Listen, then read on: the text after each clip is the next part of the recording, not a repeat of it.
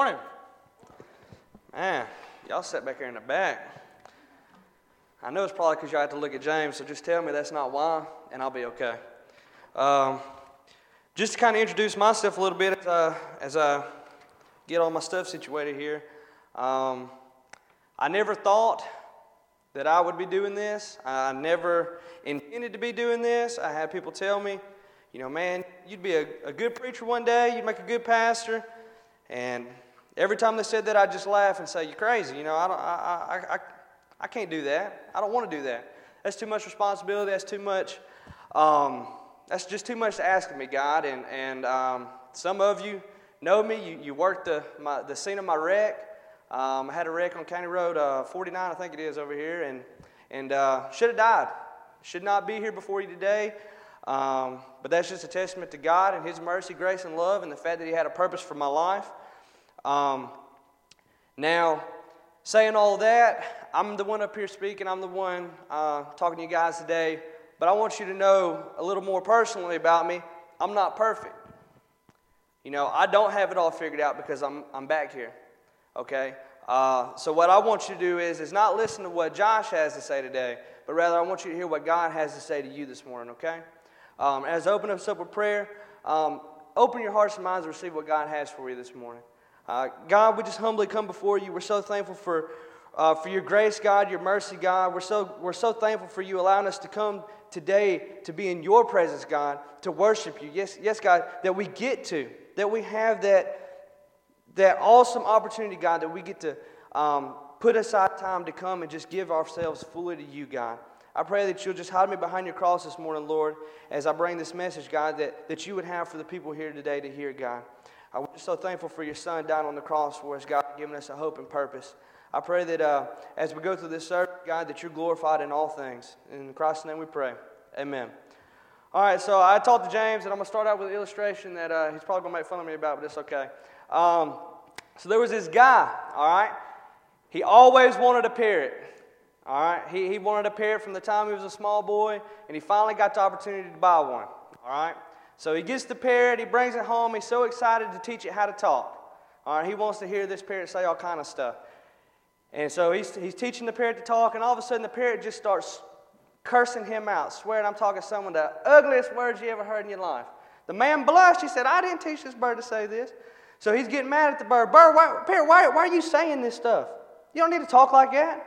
And so, the parrot says, "Well, I promise I'll change my ways. I won't say it again." He said, "Okay, all right, I'm going to hold you to that." So the next day, he goes and he's talking to the parrot again. All right, well, this time the parrot swears for about 5 minutes straight, and he didn't repeat a word. Okay, yes, I don't know if this is comfortable for you guys or not, but the parrot, he's got a bad mouth on him. So the guy's frustrated. He's fed up. He said, "I don't know why I ever wanted a parrot to begin with." He grabs it, and he throws it in the cabinet and slams the door. Well, the parrot, he's still carrying on, 90 to nothing. Boy, he's just shooting out all those words that the man didn't want to hear. And finally, the parrot quiets down. He takes him out of the cabinet. He says, "All right, this time I will. This time I'll be different. I won't say it again." All right, he says, "Okay, all right." So the next day, here goes the parrot. He's running his mouth like that just again. And he said, "I'm sick and tired of it." He grabs him, he throws him in the freezer, slams the door, and leaves him there. All right, well, by this time, the parrot's dead silent. He ain't hearing nothing out of this parrot. He gets feeling bad. He goes and opens the freezer door. The parrot comes walking out just real slow like, and he said, "I vow to you this day that I'll never say another swear word again." He said, "But I got one question." He said, "Okay." He said, "What'd the chicken do?" All right. So, wow. See? All right, thanks for laughing. I appreciate that. All right. This morning we're going to look at 4 vows, okay, that God's people made. All right. While God's people were not thrown in a freezer, all right, they did feel the sting of God's spoken word, all right, in chapters 8 and 9 of Nehemiah. All right, after hearing what God wanted from them and owning up to their constant rebellion, Nehemiah 9:38 says that the people made a binding agreement or a vow to follow the Lord wholeheartedly. All right, they put it in writing and then they sealed it, okay? Those who agreed to those vows, in Nehemiah chapter 10, it lists it, verse 1 through 27, all the people, okay, who made that vow and sealed it. All right? The law governing oaths and vows is found in the first scripture we'll look at this morning, and that's Numbers 32. I got a lot of them, so you don't have to scroll through most of these. You can turn to your Bibles to Nehemiah chapter 10 and start with verse 28, and you can kind of hang out there. But in Numbers 30, chapter 2, it says, "If a man vows a vow to the Lord, or swears an oath to bind himself by a pledge, he shall not break his word. He shall do according to all that proceeds out of his mouth." And Ecclesiastes 5:4 says, "When you vow a vow to God, do not delay paying it, for he has no pleasure in fools. Pay what you vow." All right, since a vow involved the name and possible judgment of God, okay, it was not to be taken lightly. All right, there are many examples in the Bible of people making vows to God and then later breaking them, okay? So my question to you, are vows useful today? Are vows useful today?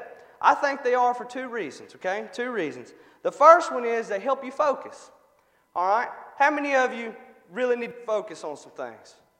All right, I'm a bank teller, okay? So if I don't focus on counting that money, I'm going to be out of balance. All right, and when I'm out of balance, I get in trouble. But you want to know what's worse? That means I either kept somebody's money or I didn't give them their money. And I'm going to go ahead and tell you, if you came to the bank and I kept your money, you'd probably be upset, wouldn't you? Trust me, I've had plenty of people, when I first started working there, I wasn't perfect. Only Christ is perfect, so I've shortchanged a few folks. And come to find it later, and they weren't too happy, even when I'm the one that's called them and hunted them down, they didn't even know. But boy, they sure do get upset when it comes to money, all right? But when you make a vow, okay, you were saying you're going to do something specific. How many of you remember the vows you made to your husband and wife? Everybody in here, you remember your vows? You made some specific commitments when you said that. I was a part of a wedding yesterday. They made some very specific commitments. Some commitments that while I'm single and 23 years old kind of scares me to make. Because I don't know if I could have, in Sarah's position, I don't know if I could be married to James White till death do us part, for better or worse, because that's a lot of worse with that, I bet. But making a vow, you got to be serious about it, okay? It can help you focus in on certain parts of your life that really need work, okay? And when you make a specific commitment to God, you're going to focus on that specific thing you're asking for. All right? And the second thing, vows allow us to express our love. All right? That's why you see couples exchange vows at weddings. That's why you guys yourselves, when you got married, exchange vows. Vows are the language of love, okay? Why is that? Love is more than just a feeling. Love is more than just an emotion that you get for another person, but rather, love is a choice. Love is a commitment to the other person, okay? So therefore, vows allow us to express our love as well. All right, God is a covenant-keeping God, even when we don't keep our end of the deal. Maybe some of you in here are like me. There's been a lot of times in my life that I've made a commitment to God, or that I've vowed to God that I'm going to do something. Shortly thereafter, what tends to happen? We easily forget. We kind of fall away from that commitment. All right, but God always holds up His end of the deal, okay? You may have made some vows to God in the past that you haven't kept, but guys, you're not alone. If you look in Jeremiah chapter 31, it says in verse 31, "Behold, the days are coming, declares the Lord, when I will make a new covenant with the house of Israel and the house of Judah. Not like the covenant that I made with their fathers on the day when I took them by the hand to bring them out of the land of Egypt, my covenant that they broke, though I was their husband, declares the Lord. For this is the covenant that I will make with the house of Israel after those days, declares the Lord. I will put my law within them, and I will write it on their hearts. And I will be their God, and they shall be my people." All right, so God's people broke their covenant on a regular basis, okay? So we can't feel as if we're alone in that. All through the Bible, God's people have broken their covenants with Him, okay? But in verse 34, it goes on to say, For I will forgive them their iniquity, and I will remember their sin no more. All right, and that's talking about Jesus enacting that new covenant in Mark 14:24. He says, "And He said to them, This is my blood of the covenant, which is poured out for many. Truly I say to you, I will not drink again of the fruit of the vine until that day when I drink it new in the kingdom of God." All right, in the old covenant, guys, we are expected to live up to our end of the deal fully and completely. All right, everything comes from us. All right, we have to hold up our end of the deal with the covenants that God made. But in the new covenant, okay, the New Testament, nothing comes from us, okay? And everything comes from Jesus. Praise God for that, guys. That's something that you can be thankful for. That's something you can be excited about today. okay, is that nothing comes from us. It ain't nothing that you can do better. It's nothing that you can do worse. But rather, it all comes from Jesus. Because of His grace, we can surrender, submit, and obey, all right, out of love, not fear. All right? While it may be helpful to make a vow to God today, remember this, all right? We don't succeed as Christians because we make promises to God. You're not going to be a more successful Christian because you make a promise to God, but rather because we believe on the promises of God, okay, and act upon them. Having said that, many of us never come to that point of getting serious in our walk with God, simply because we never get specific with Him. So in Nehemiah chapter 10, we're going to look at 4 vows, okay, that the Israelites made to God, okay, once they were getting serious, once they were getting specific in the things they were going to do to honor God, okay. So the first one I want to look at is submission to God's word, okay, and that's going to be in Nehemiah 10, verse 29. And it says, "These joined with their brethren, their nobles, and entered into a curse and an oath to walk in God's law, which was given by Moses, the servant of God, and to observe and do all the commandments of the Lord our Lord, and His ordinances and His statutes." All right, as a result of hearing God's word, the Israelites made 4 decisions, okay? The first one was found right here in chapter 10, verse 29 we just read, and that's submission to God's word. They were totally serious, okay, in their desire to devote themselves to the law of God, okay? The key here is devotion. The key in this very first thing is their devotion to God. How devoted to God are we this morning? Devotion, that's a deep word. That's a tough word. That means that you've got to put yourself into it. Are we devoted to God this morning? All right, we need to remember that the depth of our devotion determines our impact. You know, I told you I was a banker.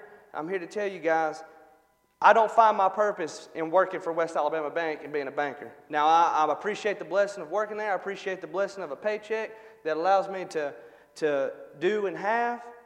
But I don't find my purpose in that. I'm not going to, bank on that, no pun intended, for that to give me purpose in life, okay? But we got to understand that our devotion to God is going to determine your impact. I tell my youth all the time, 500 years from now, nobody's going to know who Josh Elliott is. All right, my great, how many greats you got to put in front of kids, all right, to get to however long 500 years from now, they're not going to remember that Josh was a bank teller, okay? They're not going to remember much of what I do, okay? But what you do for the Lord, the impact you have for His kingdom, guys, that lasts in eternity. That lasts in eternity. There are people that you walk by each and every day, at your workplace, your friends, whomever it is that God has sovereignly placed in your pathway. You want to know why that is? It's so one day, when we get to heaven, because praise God, I hope everybody in here is on the way to heaven, all right, you're going to get to rejoice with those people. There's going to be somebody, and you think about this, every person you walk by that's got a soul that's either headed for heaven or hell. And guys, I promise you, I would rather see people high-fiving me, giving me a hug, jumping for joy, saying, "Thank you so much for sharing Christ with me." Because if not, I wouldn't be here. Guys, each and every one of you have a very, very grand purpose, and that's winning souls for Christ, okay? God is not looking all over the earth for strong people. He's not looking for great people. He's definitely not looking for perfect people. I'm a testament to that. Or even religious people, okay? This morning, as God scans the congregation here at Lighthouse, as He's looking at each and every one of your hearts this morning, all right, He's looking for devoted disciples, for men and women, boys and girls, okay, who are fully committed to Him. That's what He's looking for. Devotion, fully committed, commitment, devotion. That's something that we can all do. None of us, some of us, we can't be super athletes, okay? Carson here probably don't remember me. Okay, that's probably because he was too busy whooping my tail at football. All right? Us at South Lamar, they're a little better off now, but when I was in school, we was a little less athletic, just so to speak. And I remember this guy right here. He probably don't even remember. He's probably creamed so many dudes in his life, he don't even know. And it's funny he's here, but it was a punt return at Vernon. They beat us 61-20, something like that. And whatever it was. And this dude lit me up so hard, I talk about it. This 5 years later, I still talk about it. All right, now I think it was a little bit of a hit in the back, but we ain't going to talk about that, all right? But God's looking for devotion. God's looking for commitment, and that's something each and every one of us can give Him, okay? He's looking for a regular person, okay, that He can pour out His strength on. Okay, in order for that to happen, we have to be completely committed and dangerously devoted. And I can't stress that enough. All right, William Booth. I like to add some quotes in every now and then. William Booth, okay, founder of the Salvation Army, was once asked the secret to his very successful ministry, okay? And he said, God has had all that there was of me. There have been men with greater brains than I, but from the day I got the poor of London on my heart and caught a vision of what Jesus Christ could do with them and me, on that day, I made up my mind that God should have all of William Booth that there was. God, my prayer is that Christ will have all of Josh Elliott that there is. My prayer for your life is that He'll have all of you that there is. Every aspect of your life. There's nothing too minuscule that He doesn't want a part of. There's nothing too unimportant in your life that He doesn't want a part of. He wants all of you guys. All right, in Nehemiah 10, the people are saying, okay, that they are so seriously submitted to God and His Word that they are willing for the curses of God now to fall on them if they do not carefully obey what He says. I wonder today if we have that same submission. I wonder today if we have that same dangerous devotion, that we would ask for the curses of God to come upon our life if we did not adhere to His Word. Does God have all of you this morning? That's not something that's going to happen like that. That's called being committed, being devoted, and giving yourself more and more daily.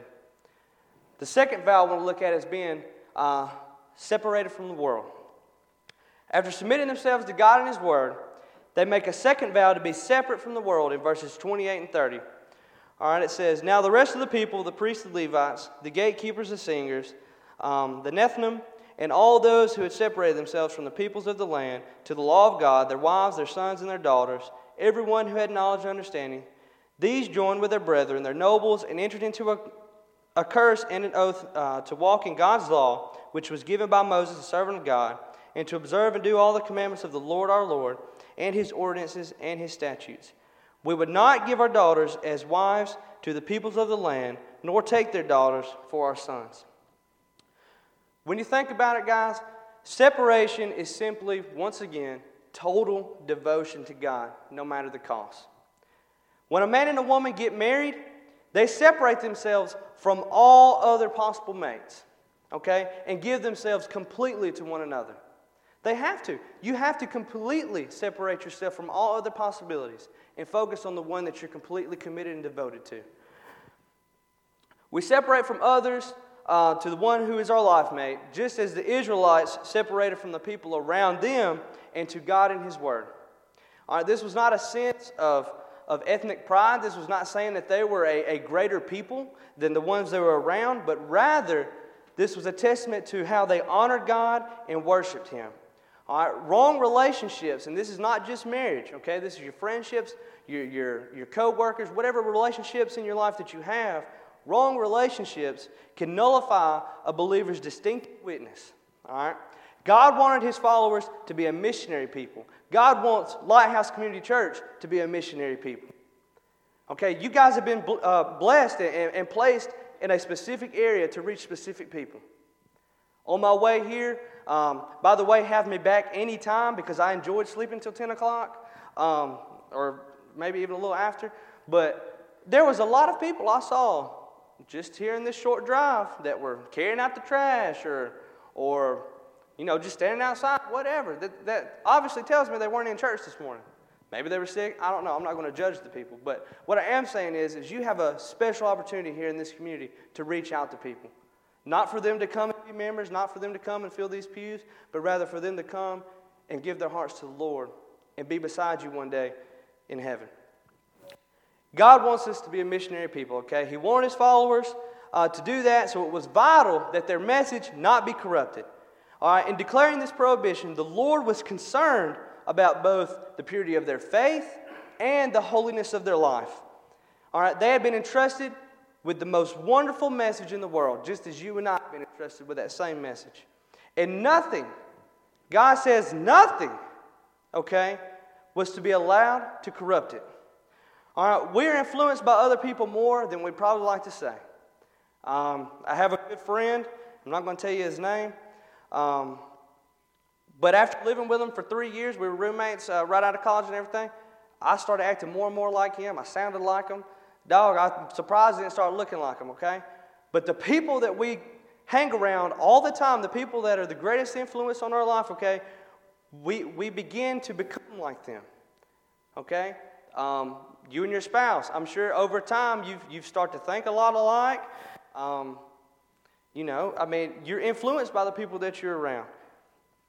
Okay, mixed marriages, okay, as far as, being one being a believer, the other not being a believer, okay.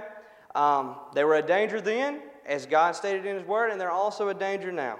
2 Corinthians 6:14 says, "Do not be unequally yoked with unbelievers, for what partnership has righteousness with lawlessness, or what fellowship has light with darkness?" Some of you may be married to somebody that's an unbeliever. You may be married to someone that is not fully committed to God, as you are. But what I'm here to tell you this morning is, while that is dangerous, okay, there is hope in that situation.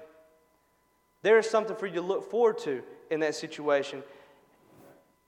In the burden of that marriage, in the hardships and the difficulties, okay? In 1 Peter 3, 1 through 2, it says, "Likewise, wives," okay, it references wives here, but husbands, you can do the same thing. "Be subject to your own husbands," or vice versa, "so that even if some do not obey the word," okay, "they may be won without a word in the conduct of their wives," okay?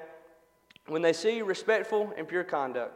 What I look at in those scriptures, what I see is that if you're in a marriage that way, living your life fully committed, fully devoted to Christ, okay, without saying a word, they see God in you. They see Christ in you, in how you live your life. And therefore, you'll be the greatest witness to them that they'll ever see. So there's hope in that. Don't run away from that. Don't find yourself in a situation, especially if you know someone, don't allow them to just turn and run. God can work in the most difficult of circumstances. The third thing I want to look at is the Sabbath for God's people. All right, after submitting to God's word and promising to live separated lives, in verse 31 it says, "If the peoples of the land brought wares or any grain to sell on the Sabbath day, we would not buy it from them on the Sabbath or on a holy day. And we would forego the 7th year's produce and the exacting of every debt." All right, in Nehemiah's time, it was necessary for God's law about the Sabbath to be clearly understood. All right, first of all, this was a day set aside to honor God. That's why we're here today, to honor God. The food's going to be great. The fellowship's going to be great. Getting to hang out with you lovely people is going to be great. But the main reason we're here today is to honor God. It was distinctive from all the other days, okay? And given to God so that they might offer their worship to Him without being distracted by the demands of everyday life. Secondly, it was a day of rest. All right, relaxation is a vital ingredient of effective living.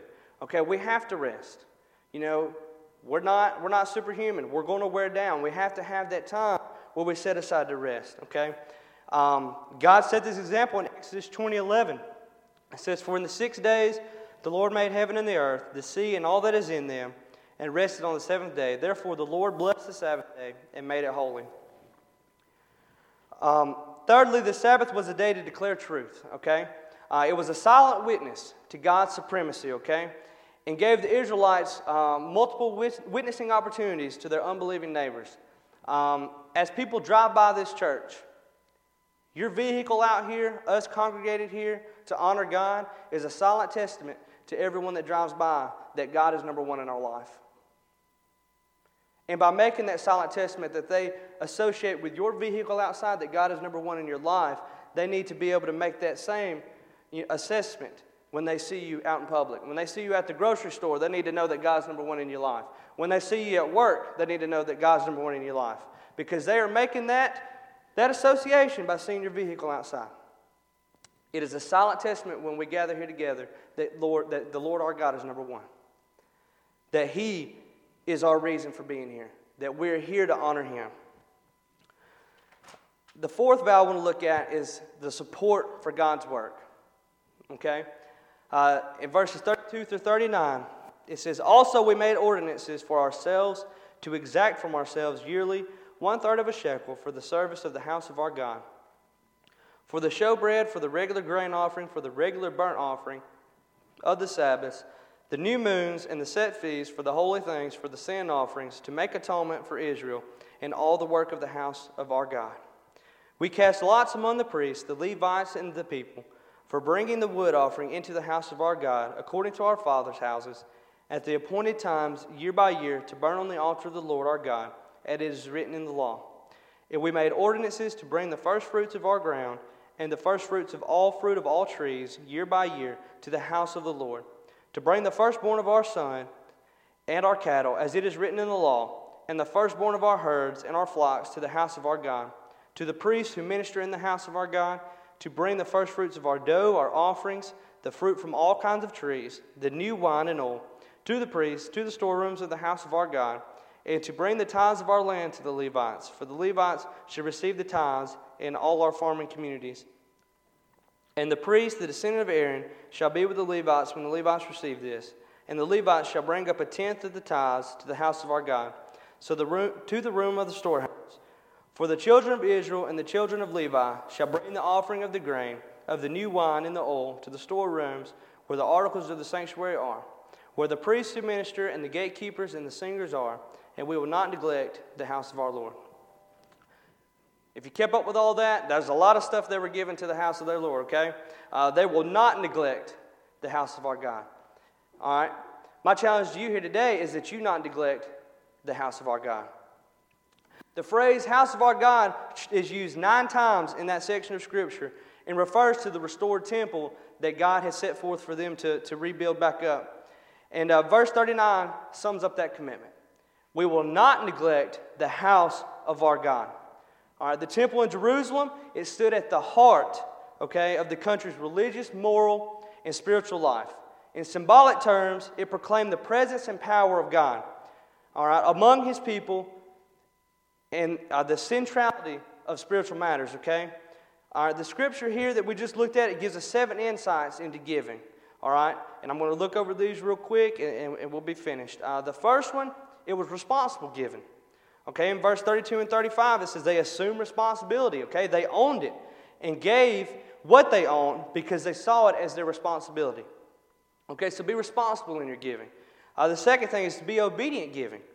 All right, not impulsive, not giving off a whim, okay, but rather being obedient in what you give.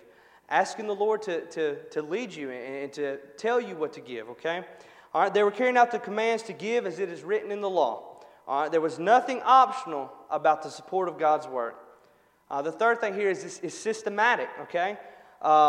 32, they brought 1/3 of a silver of shekel each year. 34, verse 34, lots were drawn to determine when families were to bring wood at set times each year. Verse 35, first fruits were brought each year.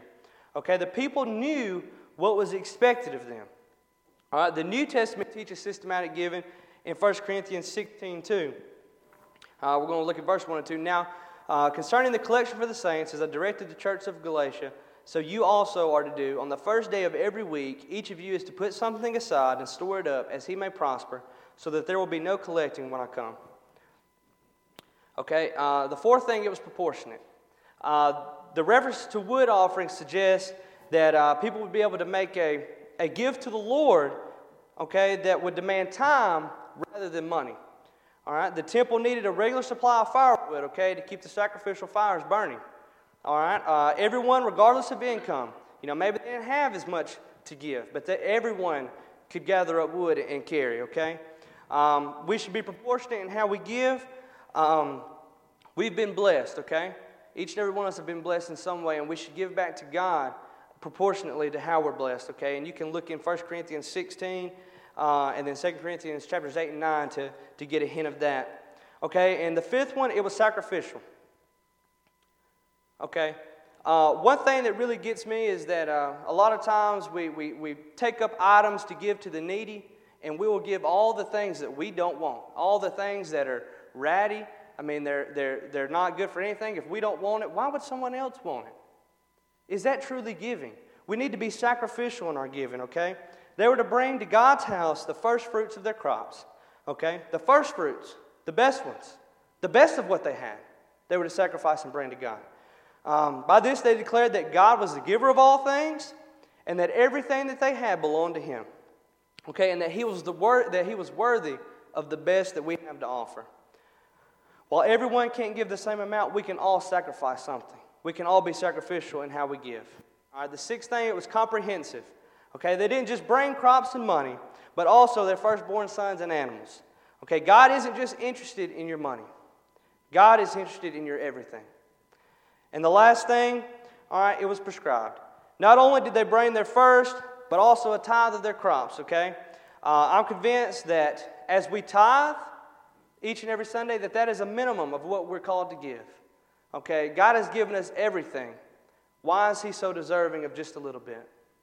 I heard this somewhere along the lines. I don't know who to credit to, but I know it didn't come from me. It says, we make a living by what we get, but we make a life by what we give. Jesus puts it this way in Matthew 6:21. It says, for where your treasure is, there your heart will be also. Let's determine to be like the Israelites in Nehemiah chapter 10, verse 39, when they said, we will not neglect the house of our God. Now, maybe you're here today as we finish up, and you've not committed those vows to Christ.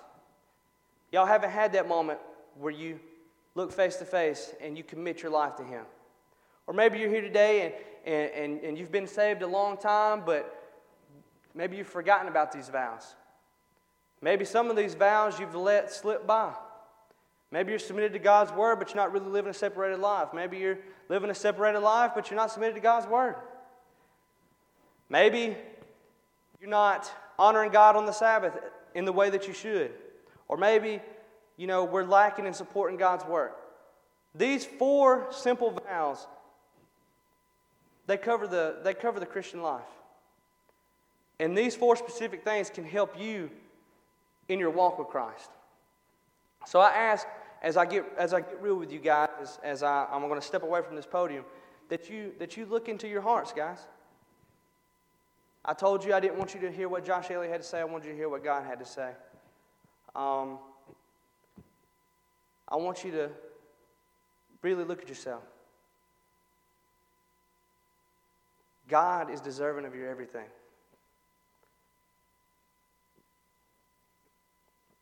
And I just asked this morning that if you haven't given Him your everything, that you will. As I open up this time in prayer, they're going to come and sing. And let's be real this morning. See, the crazy thing is, what you do with your life, it doesn't affect me. What I do with my life, it doesn't affect you. So we can sit here and we can all act like everything's okay. But God knows. God loves you, and God knows every aspect of your life. And God does not want to condemn you today. God does not want to show you that you've fallen short in everything, but God wants to love you more today. God wants to bring you in close today and say, you know what? It's okay. It's okay that you haven't kept all of your end of the bargain. I just want to love you more today.